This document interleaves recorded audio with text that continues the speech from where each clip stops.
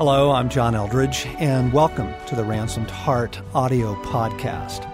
For more information on Ransomed Heart Ministries, our resources and events, please visit us online at www.ransomedheart.com. This is the Ransomed Heart podcast, and this is your host, Craig McConnell, welcoming you to a continuation of a series we've been doing, and this is actually part 5 in the series titled Hoping in the Coming Kingdom.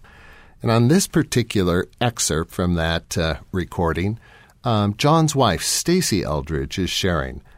And I'm a big fan of Stacy's. I love her heart. I love her words. And I love what she sees and talks about. And in this particular podcast, Stacy's going to be talking about our memories and dreams and hopes and what we yearn for. I think you're going to enjoy it. Let's listen now. Sometimes a partial is really great, right? I mean, when you think about it, and just thinking last night about some of our favorite moments at the times around the dinner table when there's such connection and laughter, or sitting in front of a fireplace doing s'mores, or seeing a sunset, an exquisite night that God gives just for you. Those times of connection and intimacy and beauty, those are so stunning, and they stir our hearts. Lori has taught me that a good appetizer does not quench your hunger, but it stirs it. So it is with the partial. It does not satisfy our hunger. We're like, oh good, I'm sated. No, it stirs our longing for the more.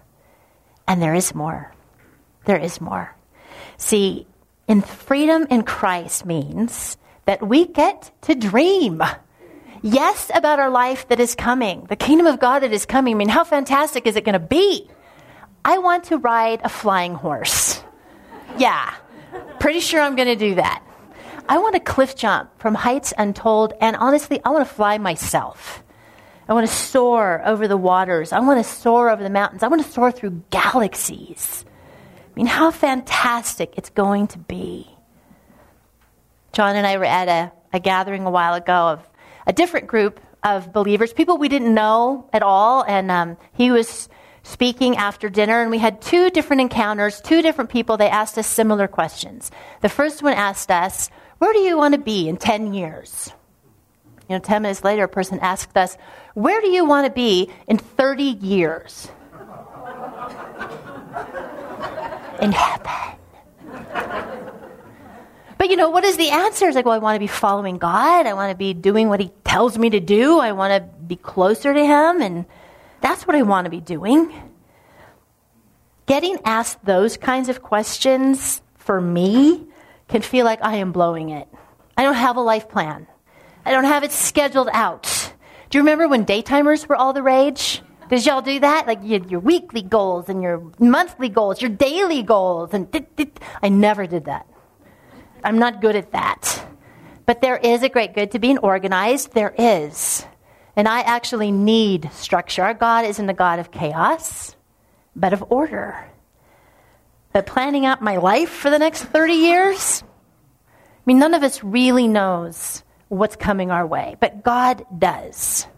He knows what is coming, and there's actually much that he wants us to know and to rest in and to look forward to and to engage with.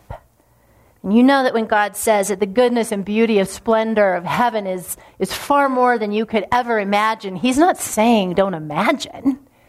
He's just saying imagine as big as you possibly can, and it's going to be better. No one is going to get to heaven and be disappointed. It's not going to happen. God dreams big, and he invites us to dream with him. And we are free not only to dream about the kingdom of God that is coming, but about our lives now, our lives here. And since we are living securely in the love of God, we are free to risk dreaming. God says that we will see his goodness in the land of the living. That means there's good here. So imagine, dream with God. What does that look like? God has planted dreams and desires in all of our hearts, in each one of our hearts, and they are unique to us. And when we open up our spirits, our minds, our hearts, our imaginations to what we would really like, to the possibility of even wanting, that allows the Holy Spirit to awaken parts of our hearts that are in such deep REM sleep, no dreams are happening. To say yes to Him, God is a dreamer, and He has dreams of you, and He has dreams for you. So dreams and desires, they're different than goals and resolutions. So it's not about, how can I make this happen? It's about, if anything could happen, and I mean anything, well, what would that be? What would I love to see happen in my life, through my life? What would I love to see happen in other people's lives? See, and the truth is that it's much easier to dream for other people. So it's okay to start there. We can dream what we want to see for our spouse, what we want for our children, our friends, the healing we want, the deliverance, the freedom, the life. But right now, this is about your heart. This is you. Just you and God, your dreams, your desires. And the point of dreaming isn't even so much as naming the dream as it is allowing God access to the places where dreams are planted in you, or where they have been just covered over by the sorrows of life, the realities of what we've been living with. He has planted things deep down. We want to awaken to them. He desires for each one of us, and He speaks to us in this deep place about Himself, about ourselves. Yes, the good is coming, and that is the anchor for our souls. And because of that, tethered, where do we get to go? We get to go lots of places with God. So, basically, it's okay to want. It's okay to want more, wanting more, longing for more. It has nothing to do with being unsatisfied or dissatisfied in your own life, your present reality, but it's about being open to the more that God would love to bring to each one of us.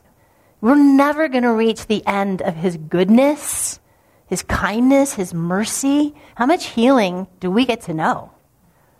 Well, let's find out. Right? See, with God, the possibilities are endless for your life. Yeah, they are. They are limitless. They are. Yes, they are. And maybe not for tomorrow, but for your life. For your life. Because what is pushing it with God? Really? But what can't He do? What's too difficult for Him? Become a human being? Have a virgin bring the Savior of the world? What is too difficult for Him? Nothing.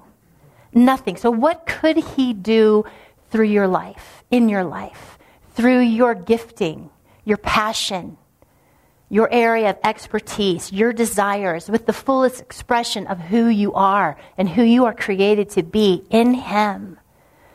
See, each one of us wants to be continuing to grow in who we are throughout our lives. We don't want to stop.